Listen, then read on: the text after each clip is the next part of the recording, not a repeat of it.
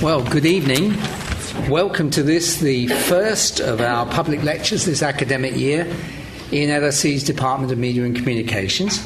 I'm Nick Caldry, the head of the department, and I'm delighted that for this first lecture of the year we welcome as our speaker Professor Ingrid Volkmer from the University of Melbourne, and as discussant Professor Mary Calder, Director of LSE's Civil Society and Security Research Unit. The relations between democratic institutions and media institutions have been a topic for debate at least since Kant and Hegel. But today they are subject to new pressures, new strains due to rapid changes in media and the related intensification of the global dimensions of politics. For 50 years or more, Jürgen Habermas's concept of the public sphere has been one of the few concepts available to help us understand what is going on with media's involvement in democracy and to evaluate whether what is going on comes close to what democracy actually needs. Earlier this year, we hosted the philosopher Nancy Fraser at a symposium where she developed a recent line of critical thinking about the public sphere, her idea of transnationalizing the public sphere. Tonight we take the debate a stage further with a lecture by Ingrid Volkmer, who is Associate Professor of Media and Communications at the University of Melbourne. Over the past decade, Professor Volkmer has been one of the sharpest commentators on the rapidly changing global configurations of civic solidarity, media cultures, and political identity formation. And tonight she will explore the arguments of her recent book with Polity Press, The Global Public Sphere, copies of which are available for sale outside and which I strongly recommend. And we're also very pleased that one of the leading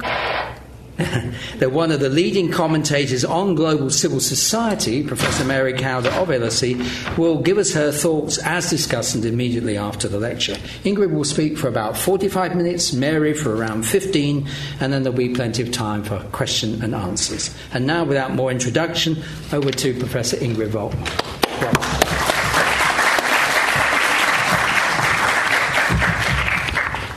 Thank you. I just need to put my slides on. Just one sec. Does it work? Slides? They were there. Maybe I pressed the wrong button. Anyway, while someone is hopefully sorting this out, I would like to say how honored I feel to be here to speak about the book, which actually has been conceptualized while I was fortunate enough to spend a sabbatical here at the LSE. And I should also add that my work is of an interdisciplinary nature. Yes, I work in the Media and Communications program at Melbourne, but I've always tried to work across disciplines, so that is why I think it's also fantastic to be here, because so many scholars from the LSE have really influenced my work, and starting with Anthony Giddens, Roger Silverstone, to Nick Caldry and Sonia Livingston. So what I'm going to talk about today, and as you can imagine, it's just a nutshell of what I'm talking about in the book. I thought I'd pick this new space of deliberation and lay out my ideas about how we can configure that space within these new forms of globalized structures we are all struggling with. And I feel that the debate of the global public sphere is something which we have ignored, I must say, in my discipline as well, media and communications, for such a long time that, the Habermasian model seems to still be guiding our understanding of these new complexities, which I think we need to overcome, and that's why I'm talking about this issue tonight, and hopefully we have an interesting discussion afterwards. Now, can I move to my first slide? There it is. Okay. So, in his book, The Public and Its Problems, John Dewey remarked that in no two ages or places is there the same public. That was 1927. Dewey's observation, made in the early decades of the 20th century, relates to the transformation of the public sphere at a time where the traditional centrality of vibrant community public life in the US was still functional, but, and this is Dewey's point, already slowly dissolving. The traditional public life of local places, of town hall communities, was merging with larger, more centralized forms, which now began to ventilate public debate and shape public opinion, no longer as a local community reasoning, but in larger national, we might even say, mediated scopes. That was the time of the radio and newspapers. About 40 years later, Jürgen Habermas has identified a second major shift of public spheres, which now relate specifically to modern European nation-states. In this lens, the shift of public discourse towards further manufactured publicity and away from reasoned publicness has made room for strategically produced publicity of private interests. Such a second shift of, again, mediated public spheres has significantly weakened the public as a critically debating entity and, most importantly, a regulating deliberative force.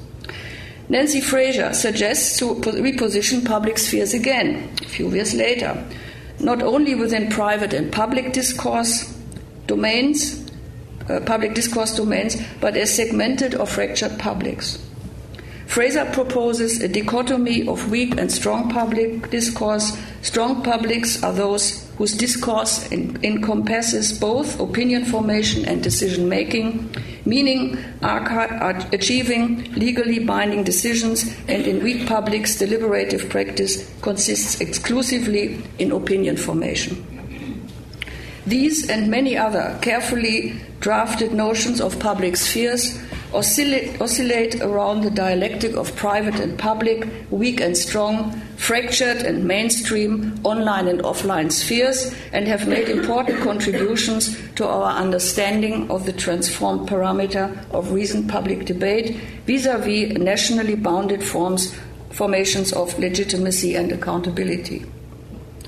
However, these conceptions of public spheres seem to be no longer sufficient for assessing the parameter of democratic deliberation in today's non-national, non-territorial, fluid publics, which emerge as multidirectional discourse spheres of threats, disembedded from the traditional dialectic of public formations, embedded in shifting mediated centers, as Nick Couldry would argue, and rotating around what Luhmann might have described as autopoietic, self-directed discourse, absorbing public engagement across national borders into a differentiated viral public system. It is an enlarged public space which, in my view, specifically requires a rethinking of deliberation within emerging complex entanglements of multiple discourse geographies floating across all society types. These deliberative spheres emerge beyond the modern model of publicness, beyond the boundedness of national territories and also nationally bounded legitimacy regimes. The boundedness of these procedural mechanisms of public deliberation have become porous, as some argue, myself included, for decades. And the holes are widening fast. So it is time to assess the Habermasian notion of public deliberation within these new spaces in the aim to refine and, if need be, reposition the core strands of critical theory, discourse ethics, and egalitarian participation as, and this is Habermas' key area, normative binding legitimacy forces in today's globalized public. The critical debate of the Habermasian model of public sphere has quite early on addressed some of these porous openings. For example, the need of inclusion of otherwise fractured communities to overcome the powerful traditional dominance of the majority-minority nexus of Western nation-states, which have been guided by Muf's and Ben Habib's work. A debate initiated by Craig Calhoun in the early 1990s has, in retrospect, led to a refinement of the conception of deliberation in the spectrum of different normative strata of pluralist, multicultural Western societies, as well as ad hoc social movements. Calhoun, 1992. I'm sure we all know that book. Others, this was also in the early 1990s, have argued for a thorough inclusion of the already emerging transnationalization of media in networks of neoliberal market regimes, which, so the authors claim, would establish a new relationship between the mediation of de facto institutionalized practices of mass communication on one hand and democratic politics on the other. About 8 years later, we are now in 1999, Jürgen Habermas, even though only as a side remark, begins to also identify holes in his own original model and acknowledges public deliberation beyond the nation-state model. Specifically, discourse ethics of inclusion and transnational public formation, so he argues, might constitute an intermediary structure between the political system on one and the private sectors of the life world on the other. Habermas understands this process as a highly complex network that branches out into a multitude of overlapping international, national, regional, local, and subcultural arenas.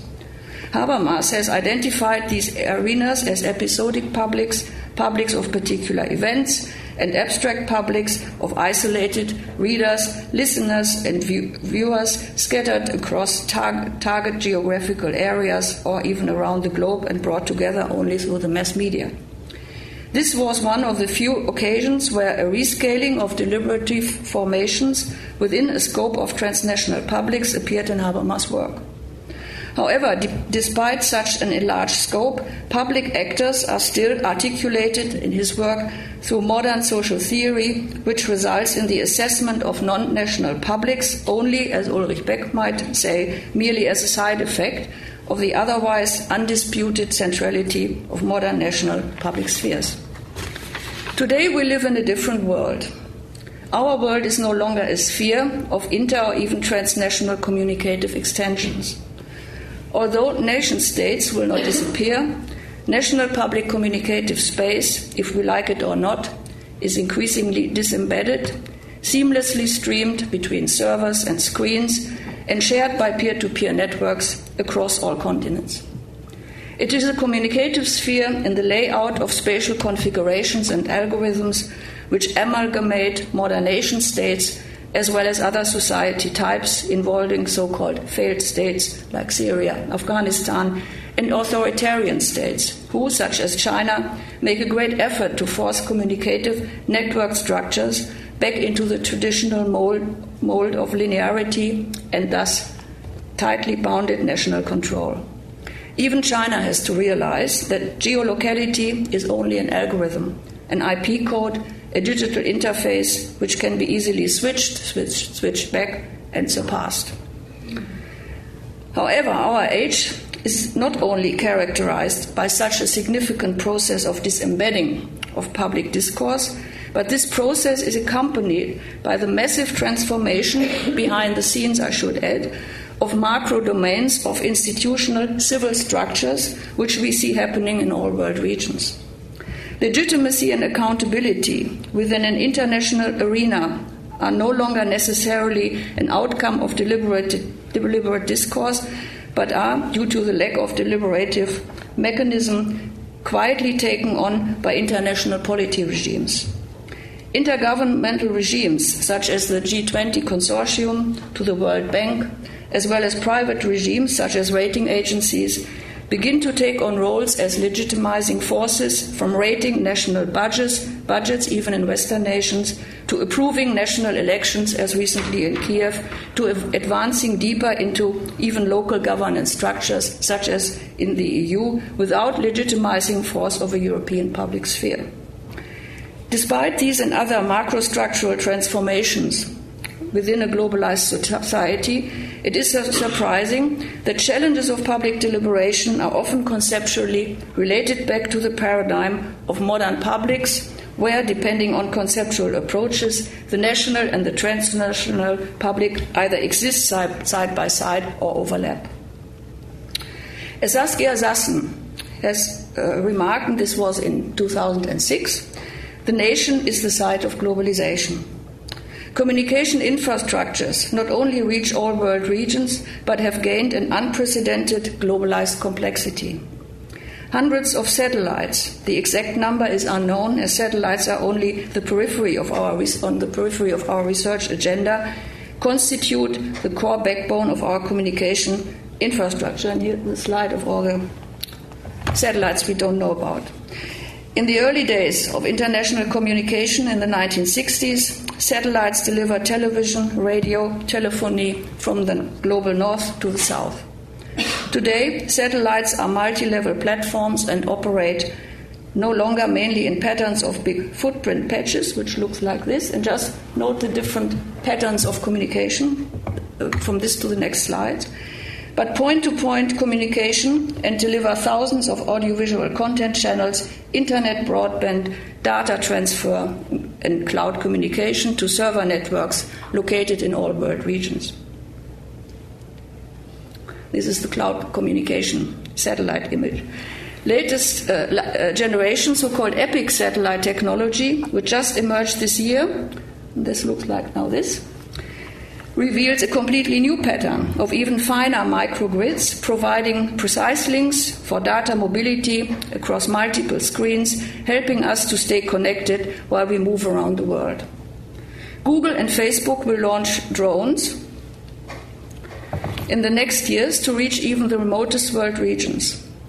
These giga corporations operate in the gray zone of regulatory no man's land, in wide open spaces between traditional, nationally bounded polities from antitrust to copyright, and are unstoppable in their expansion into even further domains of our individual communicative worlds. Or in a Habermasian term, these are communicative systems which colonize, interpenetrate our life world spheres wherever we are in the world. Facebook has 1.3 billion users, more than the population of many states, and Facebook CEO Mark Zuckerberg understands these shifts as an indicator for a new geopolitical order where, as he recently stated in the Financial Times, the world is moving from countries to companies.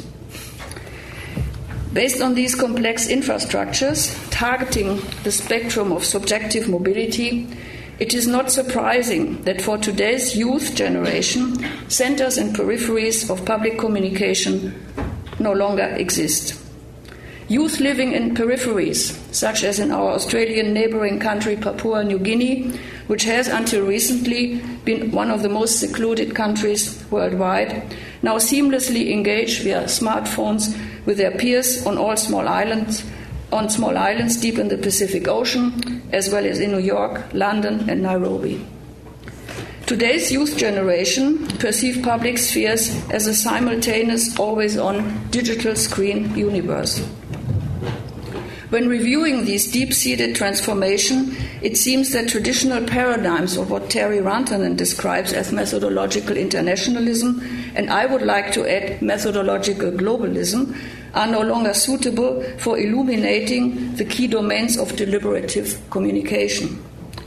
There is no inter and trans anymore. It is a globalized communicative matrix, continuously and simultaneously accessible from all world regions. Within such a matrix, public communication appears no longer as a sphere, but as lines of subjective cartographies meandering across intentionally chosen sites of interest, of peer-to-peer loyalties and agencies. And there's another pattern of communication which looks like that has been produced by Facebook, and that nicely shows all these cartographies, I think. Within such a matrix, civic identity is no longer, as Castells once argued, situated between the self and the net, within the framework of large-scale network conception, but in the reflexive spectrum of a subjective centralization of decentrality, producing a subjective universe of local, national, transnational flows, which are continuously negotiated in notions of shifting centers and peripheries, from youth protests in remote places of rural Tunisia, which sparked the Arab Spring, to connected Occupy activism to Iran and recently Hong Kong. These forms of engagement gain their discursive dynamic through an embeddedness in a globalized terrain, which requires strategically arranged visual dimensions for gaining attention on worldwide screen connections. As the 17-year-old leader of the Hong Kong protest remarks, you need to get a kick out of it and it needs to be beautiful. First parameter of such a new reflective sphere within a globalized communicative matrix are appearing in outcomes of our international comparative study on global youth and media, notions of cosmopolitanism in the global public space, which will be concluded at the end of this year. We have asked more than 6,000 14 to 17-year-olds in 9 countries, how they, in all continents, as you can see,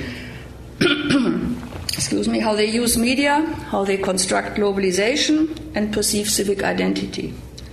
Results show that the intensity of merging of local, national and globalized communication forms, that's the result, and television is the preferred medium for news in a parallel universe with Google News. They access news through Google News often, MSN, Yahoo, where they actively engage. Responses reveal a relatively large degree of political interest in Japan, Germany, South Africa, and Kenya.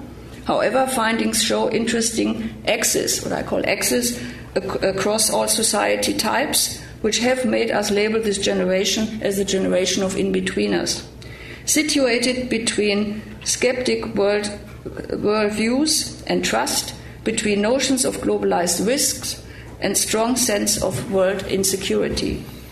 When asked if they feel that the world today has become more insecure than at the time when their parents were young, 80% agree. It is not surprising that about 50% of our sample across all countries consider international political events more important than national and articulate a continuous lived parallelism, which I think is interesting, of national and global citizenship. And this shows that parallelism. They distrust international politicians, however, retreat to the engagement in larger globalized political spheres such as environment, human rights, economy, wealth, and poverty. These are fine contours of interdependent public horizons among today's youth generation, which are, and this is important to realize, no longer central to the democratic nation state. They are also no longer central to other societies. Reviewing these phenomena seems to reveal public communication is no longer porous, but is disembedded itself. As Axel Bruns has argued, the public sphere is decentralized across the network. It is a shifting terrain which dissolves the boundaries of the public sphere and extends public participation from society to a pan-societal environment experienced and lived by citizens themselves.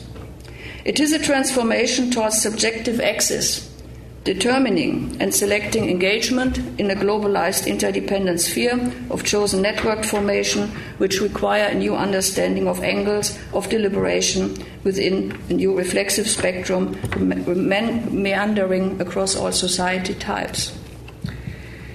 As we know, the underlying model of the deliberative discourse principle is the centrality of modern democracy.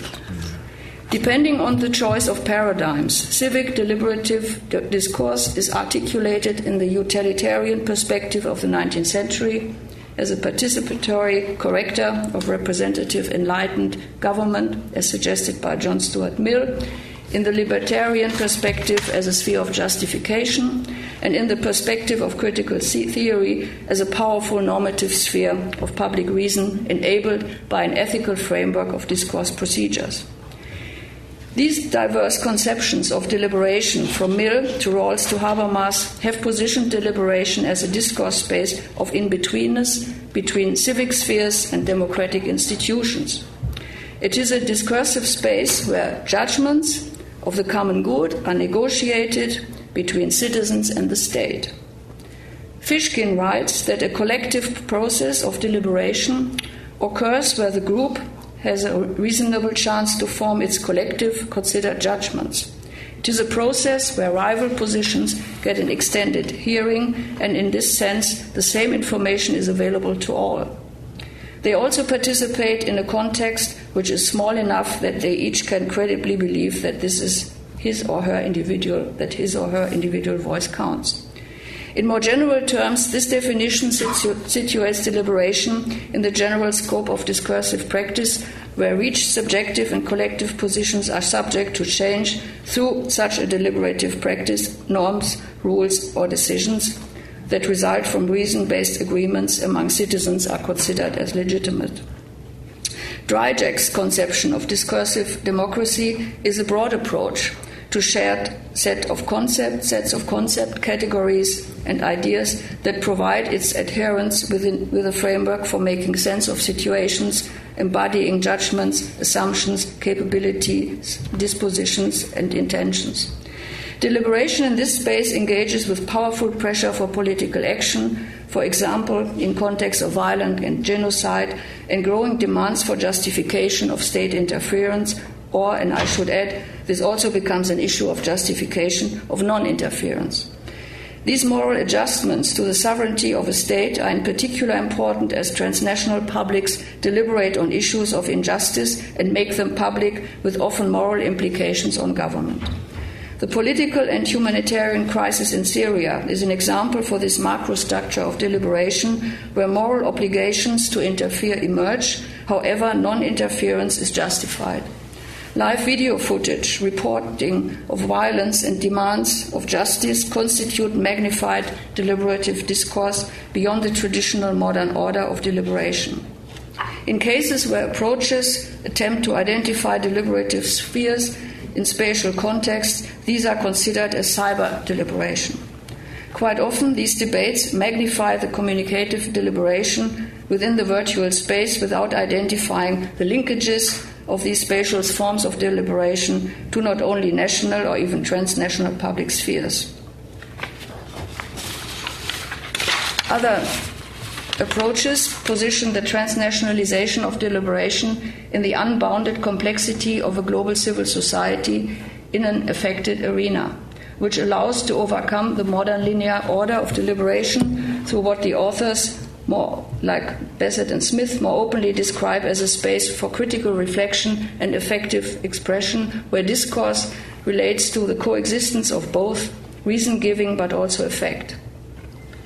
Conceptions of deliberative discourse have recently emerged which assess the enlarged dynamic communicative space of technology-centered interaction, and due to this lens are sometimes understood as a somewhat one-dimensional sphere of specific digital or online deliberation. Quite often, the idea of traditions of rational deliberative discourse is broadly adopted in these one-dimensional network contexts, and in consequence, it is assumed that deliberative network engagement is either an alternative sphere of deliberation or, due to the boundedness of this ideal model, restricted to a territorially or nationally shared space. The dialectic between the national and the spatial of the traditional model of deliberative discourse has been problematized already in the early days of the Internet, and it has been argued that the utopian vision of the Internet as a worldwide agora has a great potential to reshape democracy, which, however, is undermined by the harsh reality of lawsuits, regulations, and so on. More recently, conceptual approaches assessing online deliberation are more critical, and it has been argued that the revolution normalization frame of online deliberation is too narrow and one-dimensional. Wright argues that the deliberative potential of the Internet has not been fully explored, as online research, often related to traditional definitions of politics with normative underpinnings that may not hold in the context of new media. However, it is necessary to broaden the frameworks of deliberation in context of the outline structures of interdependence, where the common good is shifting within secluded horizons of public cartographies. The discursive process of negotiating individual and collective judgments as reason-based agreements is no longer related to a bounded civic collective, but fluctuating across thematic spaces and loyalties of broad, unbounded communicative spheres, which articulate new types of normative structures. Deliberative spaces are ingrained in these fluid public interdependent geographies of dynamic as asymmetrical networked spheres where normative consent shifts along centralities and peripheries around communities, events, and conflicts. Deliberative spheres emerge within a new in-betweenness, no longer between citizen and the state, but between digital engagement of choice, the like it, click and follower stream, and live world locality.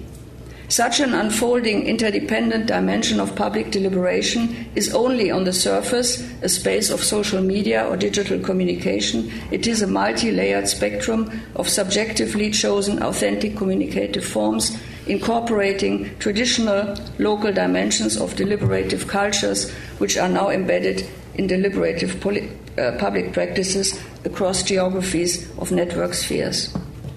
One example for this is virtual activism, intensifying publicness through simultaneously enhancing geographically dispersed local discourse across transnationally accessible platform-centered activism of resistance and engagement.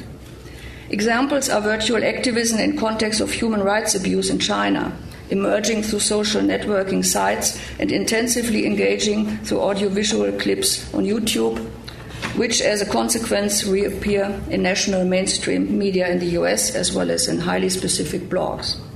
The post-election conflicts in Iran, the Green Revolution, is another example where discursive connectivity across diverse geographical sites and the transnational visibility of local conflicts in a region which is on the periphery of mainstream media resulted in a change of government action. The Occupy movement, with simultaneous protests across world regions, is yet another example of a field of deliberation, as is virtual activism, a virtual platform registered as an NGO providing support and training for launching transnational campaigns. A second example for deliberative public practices across geographies of network spheres is direct democracy, demanding day-to-day governance accountability through digital fluid transparency. An example is also the Pirate Party movement, founded in 2010 with the aim to promote direct liquid democracy, freedom of information, and open content. The Pirate Party movement operates, just to illustrate the transnational scope, across about 50 countries from Argentina, Australia to Greece, UK, Norway, Tunisia, Ukraine, Uruguay, Venezuela.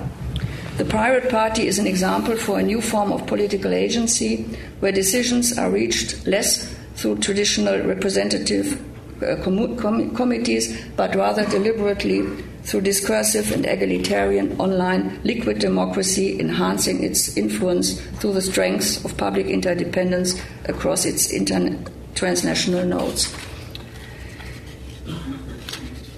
A third example is the powerful dimension of transparency, which also goes beyond traditional forms of publicness.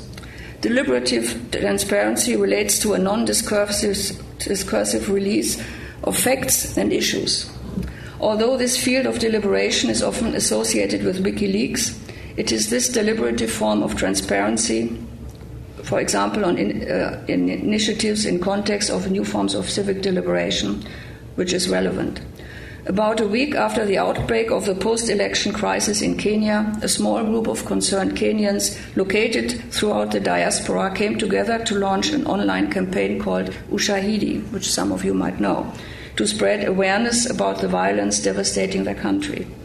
Besides text messaging, blogs, Ushahidi was incorporated into Google Maps and allows users to zoom in any satellite images of Kenya with a tool for users via mobile phones of internet browsers to report incidents of violence on the map, add photos, videos, and written content that document where and when violence occurs. As the authors know, the authors are Goldstein and Rottisch, who have studied Ushahidi, this reporting of violence was a new form of public engagement of frustrated citizens, not only in Kenya, but also in the Kenyan transnational diaspora.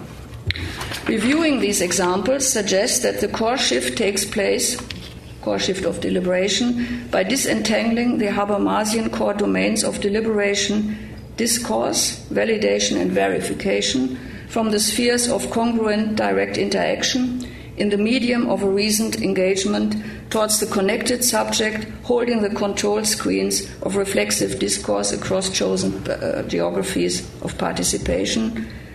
These domains are scattered across digitally available options across the communicative matrix in a new deliberative geography. I can engage live on Facebook with local NGOs in South America, validate outcomes with Greenpeace archives in Amsterdam, and verify on Twitter sites by engaging with the chair of the International Panel on Climate Change and, as an outcome, vote for the Green Party in Germany. Nuanced dimensions of the reallocation of the Habermasian core domain of deliberation along such a horizontal stretching process become visible when assessing conceptions of what we might call decoupling processes of modern state-society nexus, which have been addressed primarily in sociology and political science for some time. For example, a first debate of decoupling of the state-society nexus is situated in political theory, and in recent years has mapped the accelerated shifts towards conceptions of transnational polities and governance structures beyond conventional modern state-centric models.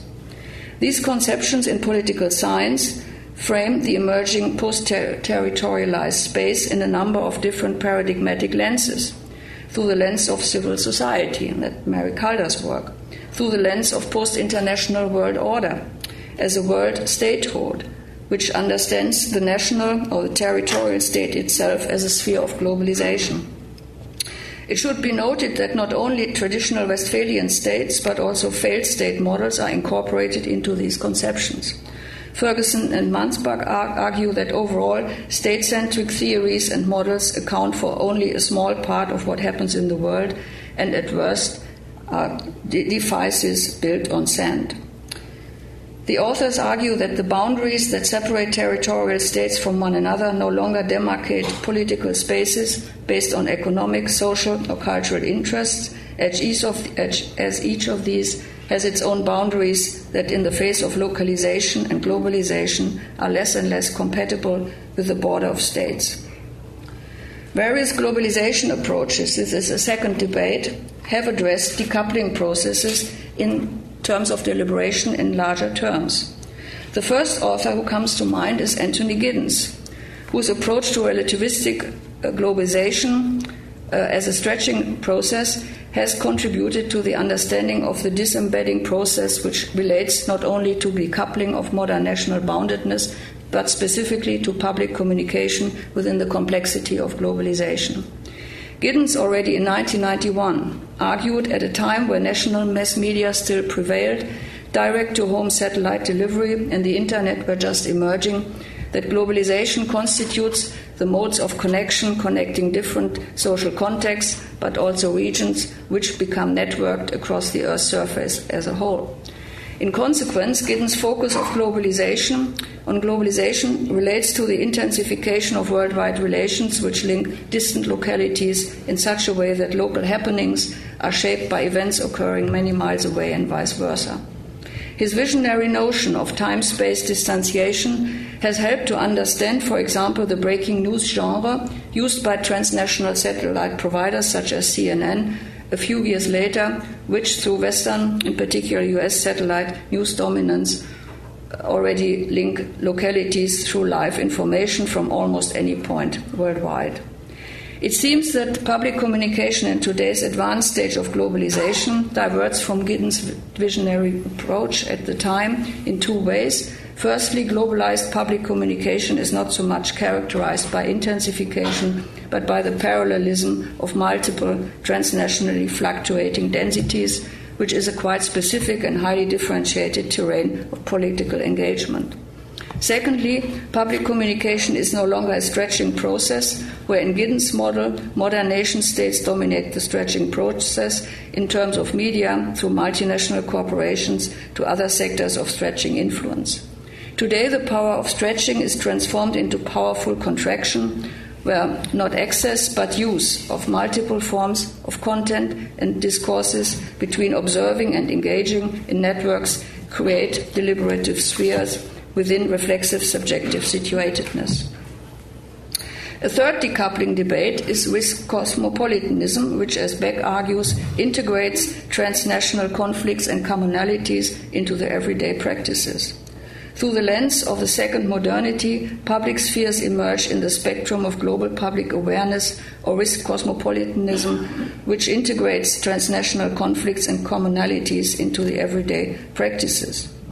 We could argue that such a reflexive appropriation of the increasing globalized density of subjective spheres is specifically interwoven with public and political communication, not as a consequence of modernity, but as a consequence of advanced network communication, drawing not only modern, but also other societies into this reflexivity space. A fourth debate identifies the decoupling of the state-society nexus in terms of the transnational-national dichotomy in spaces of mobility across public-private formations of the traditional public sphere model, Scheller-Uri, 2003. These hybrid publics are stretching across deterritorialized private-public terrains of modern sphere conception. These new hybrids of private in public and public in private spheres do not automatically imply a decline in politics or a collapse of democracy, but may instead point to a proliferation of multiple mobile sites for potential democratization, so Scheller and Uri argue in 2003. However, in context of not only transnational scope of communication, but a globalized communication matrix, domains of Habermasian deliberation seem to reappear in new power domains of subjective reflexive spheres between three angles. And this is my framework, which I would like to introduce. Networks of centrality and centrality of networks and the resonance sphere. The term of network centrality refers here in a broad way to the network structure of centralized discourse in the subjective sphere of monitoring of public discourse. The second sphere, centrality of networks, relates to the sphere of subjective discursive engagement. So these are the two angles. One is the observing the world angle, and one is the engagement angle, and one is network of centrality and other centrality of networks. It's the actor sphere, engaging in viral publics, interacting with equals of shared interest in such a spatial landscape. This sphere of centrality of networks relates in a broader context to public engagement through chosen platforms as continuous discursive and interactive reference points, but also engaging in social media and blog sites. Such a horizontal public interdependence of the constant monitoring through networks of centrality and the centrality of networks as the engagement sphere unfolds deliberative spaces across world regions, political regimes, and society types through reflective connectivity and resonance as spaces of public interdependence which are anchored and reflected in civic spheres from Bangkok, Mexico City, Paris, or New York. The dialectic of such a reflexive geography between networks of centrality and centrality of networks and resonance spaces as the third component across all world regions, appears in all world regions, however, in varying fabrics and patterns. For example, networks of centrality, the monitoring sphere, and social media as centrality of networks, the engagement sphere can be observed in conflicts where national media in Syria provide censored information. However, citizens have access to social media forms which allow to authentically engage in a quite different conflict scenario. This emerging public space can also be observed in European conflicts where, again, national media serve as networks of centrality, providing national frames. However, centrality of networks are used for active engagement in transnational cross-European sites, resonating in protests in Athens and Berlin. These deliberative practices in the triangle of network centrality of networks, and resonance sphere emerge also in the context of WikiLeaks disclosure practices. WikiLeaks could be considered as a network of centrality, and in some world regions where WikiLeaks is fully accessible and publicly discussed. The platform might be considered as a centralized network, the engagement sphere, in other regions where the site is only used by those who are politically engaged, who upload information and have access to otherwise banned web content and are transnational actors. It is not so much the introduction of the subject within deliberative discourse of a pluralist society, but the situating of the subject not only within a pluralist public sphere of one society, but within reflexive life-world scopes of strategically chosen trajectories of network communication. In this sense, the subject could be understood as a civic self situated in a transnational public sphere terrain. In this context, it is important to identify the communicative space of such a subjectively centered deliberative discourse in broader terms and incorporate new forms of political communication which not only apply to regions in the tradition of modernity. It is such a subjective communicative space which posits deliberation in an increasingly interdependent but also inclusive and interactive sphere, incorporating various forms of public cultures, such as conceptual mapping is needed for a deeper understanding of new communicative spheres of a global civil society. The Canadian media theorist Marshall McLuhan once coined the term of the global village. It was a visionary idea at a time of a divided Cold War world and of the first satellites enabling the occasional live coverage of one event across continents. But it was also the time where the image of the Earth appeared behind Neil Armstrong's first steps on the moon, which inspired the term of the global village. McLuhan's term of the global village meant an imagination of the world not as a rational, linear visual space, but a neo-acoustic space. In today's advanced network society, this is no longer a simultaneous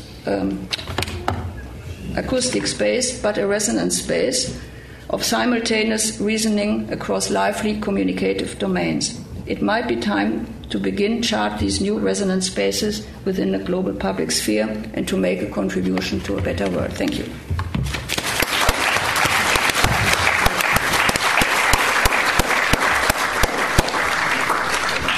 Thank you very much, Ingrid. Fascinating talk and a beautiful image to end with. If you want to come back to here, and then we'll pass over to Mary for her comments. Wherever you want to speak from, Mary. I must well. Why not? Do it properly. Use the stage. So I really like Ingrid's idea of reflective cosmopolitan deliberation. And what I want to do is, in a way, try to translate this into my own language, which is about global civil society, and to ask about the current possibilities for, if you like, a Habermasian public sphere for critical, rational discourse.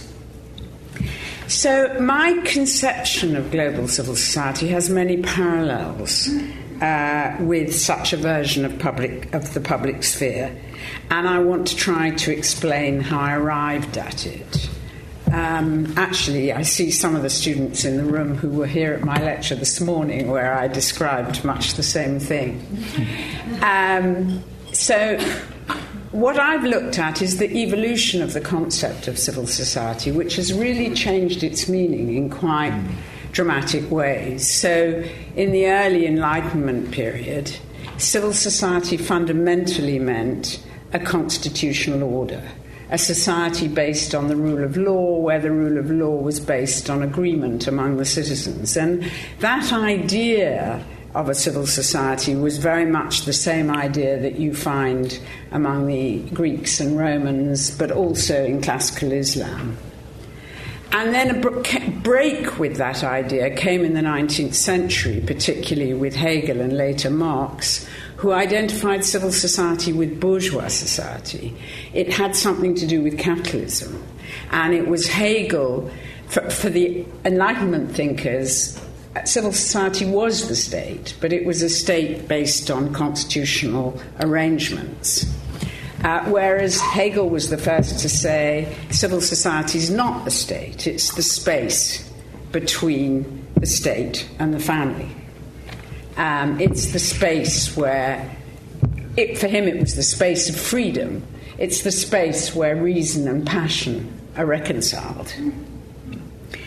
And then it took another change in the 20th century with Gramsci, the Italian communist, who shifted it to a definition which is nearer to what we understand it today, which is that it's not the market either. It's the sphere of culture and ideology. It's between the market, the state, and the family. So he took another narrowing of the concept of civil society, and for him, his preoccupation was in trying to understand why it was so difficult to have a revolution in a country like Italy, which had a powerful civil society. And I think it's changed yet again at the end of the 20th century and the beginning of the 21st century, because we tend to understand civil society as non-party politics, as groups and associations that break the boundaries of the state. So it's not just groups and associations, but it's beyond the nation-state in some way. Do you know, I forgot my book. I need it. I'm taking it back. What I wanted to say is that, thinking about all this, I realise there's a common core of meaning in all of these definitions. And what the common core of meaning is about is that, yes, civil society is a society characterised by laws, where laws are based on deliberation and agreement, but civil society is the space where those laws and rules and policies are negotiated, struggled over, manufactured, whatever. It's that space, and that space has moved, rather like Ingrid was quoting Dewey, who said the publics have moved. So in the 18th century, it was parliaments, it was coffee houses, as Habermas famously explained. In the 19th century, it was bourgeois society, it was the marketplace. And in the 20th century, when Gramsci was writing, it was the workers' movements, it was mass political parties. And by the end of the 20th century, it had moved into these non-party spheres, because what tends to happen is, what Habermas observed, is that every free space, relatively free space, where people act according to, with a sense of equality, where they argue with each other, where they discuss, and where reason rules, spaces where that can happen constantly get occupied and controlled. And so you always have to find a new space. And I brought along, because there was so much talk about the public sphere, a quotation from Habermas, who came in rather recently, I think it's the book edited by Calhoun, to think that civil society has regained this public sphere. And he says, what's meant by civil society today, in contrast to the liberal and the Marxist traditions, no longer includes the economy and markets. I'm skipping a bit. Rather, its institutional core comprises those non-governmental and non-economic connections and voluntary associations that anchor the communication structures of the public sphere in the society component of the life world. So I could go on, but he's basically saying civil society is about associations, about the non-party politics I was talking about. But actually, I think that sphere is already becoming colonised. What we've got now is no longer free spaces, but increasingly NGOs. I don't mean to belittle NGOs, but NGOs are funded by states and private companies. They're institutionalised, professionalised, and there's a sort of jargon. So the free debate no longer takes place in those spaces. So where does it take place? And this is a real discussion. Does it take place, which is what Ingrid is suggesting, through the emergence of the internet, through this new virtual world? And this is where I think, I may be wrong, but I think I might take issue, because I'm not sure it does take place there. And I'd like to mention two examples, which I've discussed with my colleague Sabine. One example is Ellie Paris's idea of the filter bubble. What he says is actually the internet is already colonized by big companies like Facebook, Amazon, Google, and what happens when you use them is that everything is filtered for you. There are various algorithms, and they choose what you see is what they think you want to see. And what that means is that every time you go to Google, you get reinforced in your own views. He shows an example where when he tries to look at political, he's progressive, so only Labour Party views come up, no Conservative views, for example. And what you see happening is that actually, not only, I think, because of this sort of ways in which what we see is filtered in other ways, but also because actually in the internet you can say things that you would never say face-to-face to people. And so actually it reinforces prejudice rather than opening up a critical space. So that's one example, and I think that's something we should be really concerned about. But the other is a more interesting one. It comes from Nick's student, Paolo, who has written a wonderful book, which I do recommend to you, called Tweets in the Street. I think it was based on his PhD with you, wasn't it? And Paolo's talking about how we talk about Occupy, Indignados, Tahrir Square as Facebook or Twitter revolutions. But what did it actually mean? What do we mean when we say that? And actually what's significant about these experiences in the square is the human contact, is the fact that people come together and get engaged in deliberative assemblies. But what Paolo says is it's not simply that social media helps you organise or that everybody uses it. It acts as a kind of invisible, he uses the term choreographer, like in a dance. We don't see it, but how it works is already managed through these social media tools. And what's managed is not only how everybody dances in the square, but also the kind of emotional narrative that's associated with it, the music, as it were, is channeled through the social media. And I think that's a fascinating example. And what he suggests is, so what is the implication that we draw from that? Do we draw what you are seeing actually? It's not true that these social media networks are networks or swarms or that they're horizontal, that they're leaderless. Nor is it true that they have leaders. They actually have what he calls from Bauman a liquid leadership, an invisible leadership that's dancing, that's choreographing all this that's happening. So what do we conclude from that? Do we conclude actually we need them to become visible so we know who's who and who's doing what? Or do we conclude that we shouldn't have leaders and this is wrong? And I think what he's saying is actually we're just at the beginning of understanding all this, and what we really need is new concepts to try to, which maybe it's a cop-out, but I think he's absolutely right. We're in a very sort of qualitatively new situation, as we were when print technology was invented, and we really need to develop new concepts. And I do think Ingrid has made a beginning. So that's where I'll end.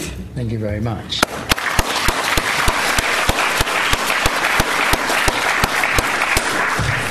Thank you very much, Mary. We'll go on just a fraction after 8 o'clock because obviously we did lose some time earlier on. I'll come back to that announcement I'll make later, explaining to you what was going on there. But we have time for questions, and there are roving mics, and we welcome questions from anyone. To Ingrid, and of course also to Mary, if there's a bit. Ivor, you wanted to wait for the mic and say who you are, obviously. Yeah, good evening. Actually, it's just following on from Mary, but I'd welcome both comments. Ivor Gabe of University of Sussex. yesterday's Guardian had a bit. Had Mary made her intervention a couple of days ago, I would have nodded furiously. But yesterday's Guardian had a very interesting story from Tanzania.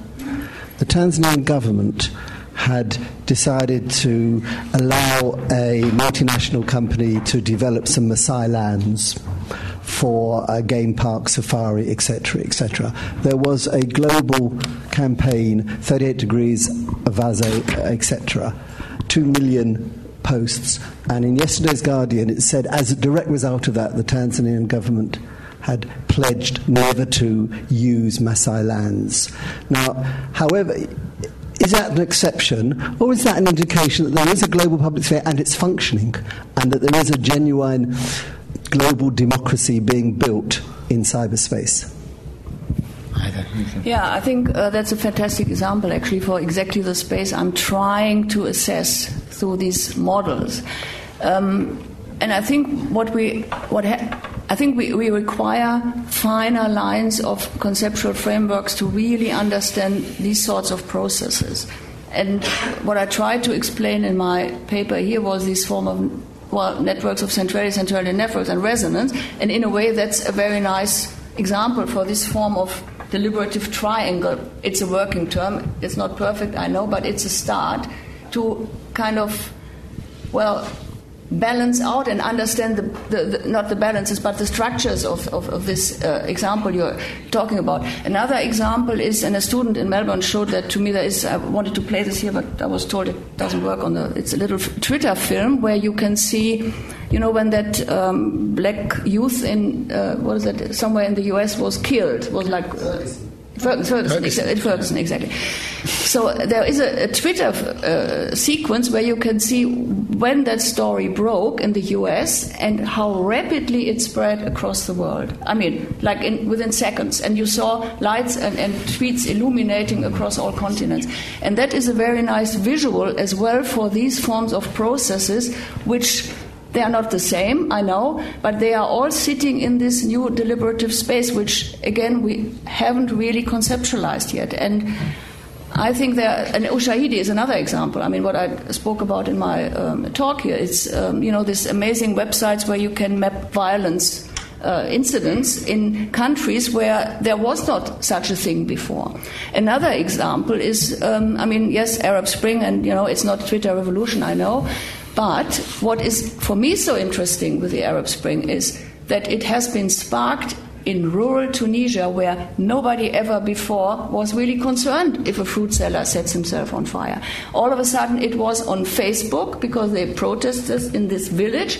Then, again, that's the process we need to follow. Then Western educated youth in Tunis saw these images on their Facebook sites, and they then hit the button, and that became viral in a way. So I think when we talk about these processes, yes, it's deliberation. In the context I've explained, that's very vague, I know, and it's very broad, but it shows that, it's a cascading process too. It's a scalar and cascading process. So somebody needs to monitor these things, like the young people in Tunis, before they posted whatever happened in, Sidi Bouzid or whatever that small village was in Tunisia before.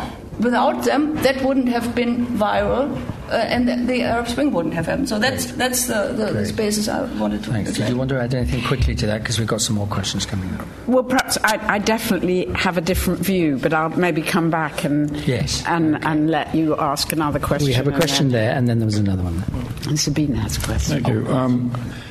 I'm just going to describe what you have there is you're describing follow the lights. And, I'm wondering perhaps follow the money, as we've heard in the past, or follow the power struggle as part of your framework. And my case in point might surprise a few people, but there was a lecture here I think last week, where they had startups, I think it was, and somebody from Sherry, I guess was her name, was presenting LinkedIn.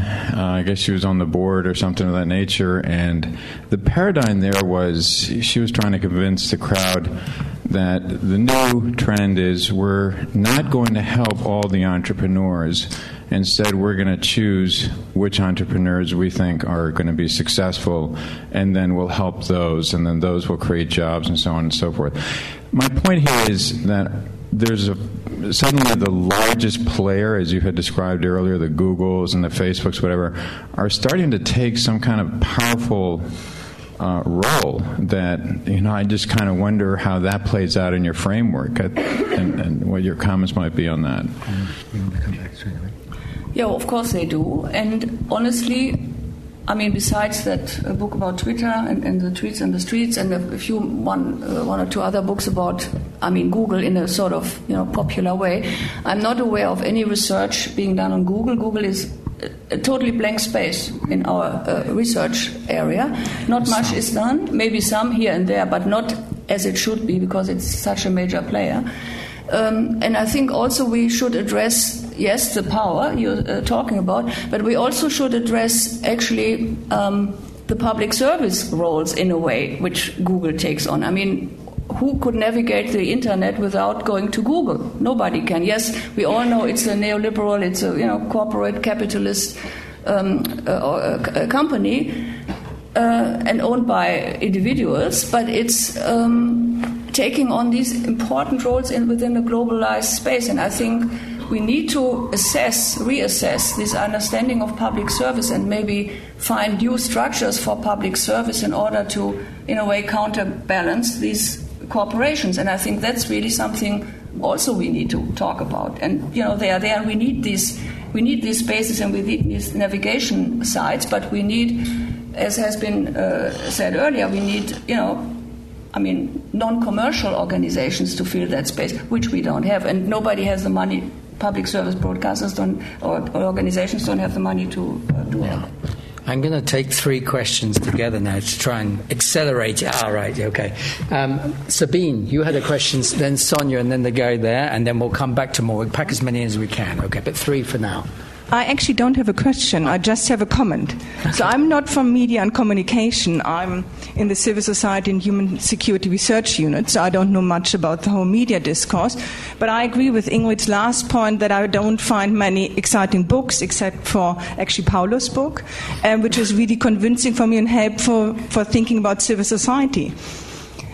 So having said that, I actually now address to Ingrid, I think what needs to be more distinguished is actually between protest and deliberation. Absolutely. And these two concepts seems to be rather mixed up. So if I see how tweets spread around the world, that's interesting, but it doesn't help me to understand the political world, and so on and so forth. So maybe in the media discourse there needs to be a clearer distinction between different kinds of concepts, protest, deliberation, what do we mean by civil society, just as well as in our discourse we needed a clear distinction between NGOs and civil society, and then think, so what do we mean by civil society, what do we mean by NGOs, and are they the same? Okay. So this is what I would suggest also maybe in your further reconceptualization. For instance, about Ushahidi, what is most interesting, I don't think that people can actually put information up there, but they are able to actually produce their own concepts, and that is the amazing about this. So what people can do is they can produce new words, so to say, coming out of their lived reality.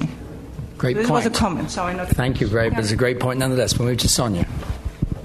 Who probably doesn't need to introduce herself, but you should. Sonia Livingstone, Department of Media and Communication here. Yes, Ingrid, I think somewhere in the middle of your lecture you said something like the Internet's potential for democracy is being undermined by lawsuits and regulation. And I just wondered if you could elaborate a little on how you're thinking about regulation in that sense, and whether, to come back to Mary's point, you would want also to see regulation as perhaps, as in the European Commission now, attempting to break up the dominance of such as Google, and just to kind of unpack a little bit how you see regulation playing out in that global public sphere. Okay, and then we'll just take your question, please, and then answer the three together. Wait, you're going to get the... So I was just curious to hear your thoughts on another aspect of the power dimension is how reasoning itself seems to have kind of broken down. I mean, this is Move's point. So as we enter into the information economy, people are realizing the value of fonts, Indic languages. So different kinds of walls seem to be coming up. Different kinds of agonistics are coming up. So is there any potential in this unifying spirit which is implicit in your global public sphere? Thanks. Okay, thanks, Ingrid. And of course, Mary, if you want to. Yeah, about regulation. Well, regulation has a new ring now in the Snowden age, of course. Well, I think there are so many gray zones where we see these transnational corporations operate, and I think the issue is not so much that today in the digital world there are these gray zones, but there have always been gray zones when it comes to international communication. This is not new. It has existed in the time of satellites, honestly. It's the same structure with satellites. We have one Intelsat, one major international huge satellite chain, which delivers most of our day-to-day communication, what I showed here on that slide. But it's a commercial company. There is no public service and there is no non-commercial satellite organization. Satellites have not been regulated like that, and in Europe we have the Television Without Borders regulation, which has regulated satellites uplinks within the European space, but not internationally. We see that with larger companies also. Internationally, there is no regulation to stop monopolies on a global scale, and I think this is now the crucial issue with Google and Amazon and many others. They operate in that zone. Regulation also relates to privacy rights.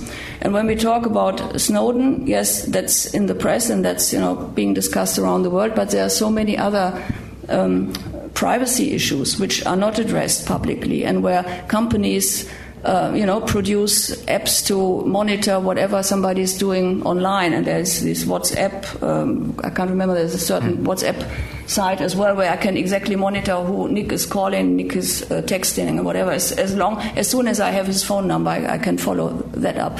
So I think regulation is really an important new space, but I think it's not really functional at the moment. And talking about Google in Europe, there was an article in the Financial Times recently which actually amused me a bit, because they said, in the US and everywhere else, people or companies are governed in specific ways, but in Europe, there are lots of lobbyists in Brussels, and actually politicians feel honored when Google lobbyists approach them and try to work with them. So I felt, that's maybe a specifically European angle, but it is very difficult to, never mind that example, but it's very difficult to, come up with sufficient regulation in these spaces, and that's something that needs to be addressed. What about the point about the fracturing? I agree. Yeah. I totally agree. Okay. And honestly, I totally agree. But we also need to keep in mind that discourse and deliberation has cultural traditions, and what we have in the West, yes, is the Habermasian model of engaging in discourse, in reasoned discourse. In China, it might be something else. It might be harmony as deliberation and discourse within that spectrum of harmony. In other countries, in Arab countries, it's a completely different discourse sphere. And now what we see in this globalized context, it's all parallel, and people engage with each other, and I think that's where we need to step in and find ways to make people interact, coming from very different perspectives and viewpoints, but also from different cultural traditions. Did you want to add anything? Yeah, I wanted really to say two things. First, I agree with Ingrid about regulation, but we do need a rational, critical discussion about what sort of regulation. So that's important. But secondly, going back to the question over there about the example of the Maasai in The Guardian, of course, social media is absolutely great for mobilizing protests. And for every wonderful example, there's a horrible example, like ISIL or like extreme nationalists in different parts of the world. And my point was not about protests, my point, because in a way Ingrid is really addressing the idea of the public sphere and the idea of a free space where people can discuss and come to conclusions. My point was really that because of the control by big companies and because they're interested in making money rather than in influencing the public sphere, they try to give you information they think you want, which is actually not what's important for rational critical debate. You want to hear what you shouldn't want to hear. You should hear what you don't want to hear, because that's the only way you can really have a reasoned debate about the future. And that's the problem I was alluding to. Well, we're running out of time, but I just want to, in order to wrap it up, I just want to draw on that point, because it struck me that there's an implicit tension between the two positions which you put, that Ingrid, you're emphasising a resonance space as a sort of positive accumulator of good vibes, of deliberative rationality and whatever. And that's a very important way, because it allows for randomness, it allows for multidirectionality, but it still allows for something positive to emerge. But you, as you were just saying, you're dealing also with the questions of silencing. Silencing happening through pre-organisation of a space. And surely if we're thinking about resonance spaces, we must imagine new arts or sciences of silencing. Yeah. Exactly. Not just surveillance, but actually closing down this space, which will take new, much more complex forms. And we may be looking at examples of precisely how this is happening in a country such as China, which is operating Weibo as a massive resonance space where it can observe the resonances and control them in certain ways. How would you respond to that sceptical argument? Is it a danger that we have to... Yeah, I think it is, but I think it's also... Coming back to Sonia's question about regulation, I think it has to do with the regulatory regime, who is in charge of taking content off. And just, you were talking about ISIL, I don't know if any of you has seen these videos on YouTube. Actually, I did, because I feel we have to, because specifically in Australia we have students from Malaysia who keep telling me that their peers are being recruited by ISIL in Malaysia.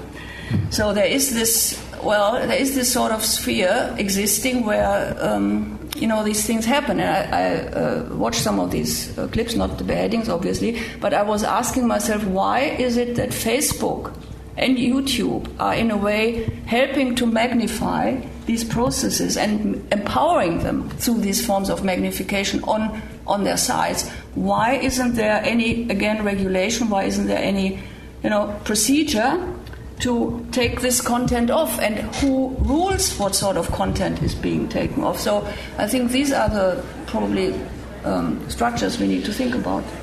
Please join us for a drink, continue the discussion, and thank you very much for coming, and thank you very much.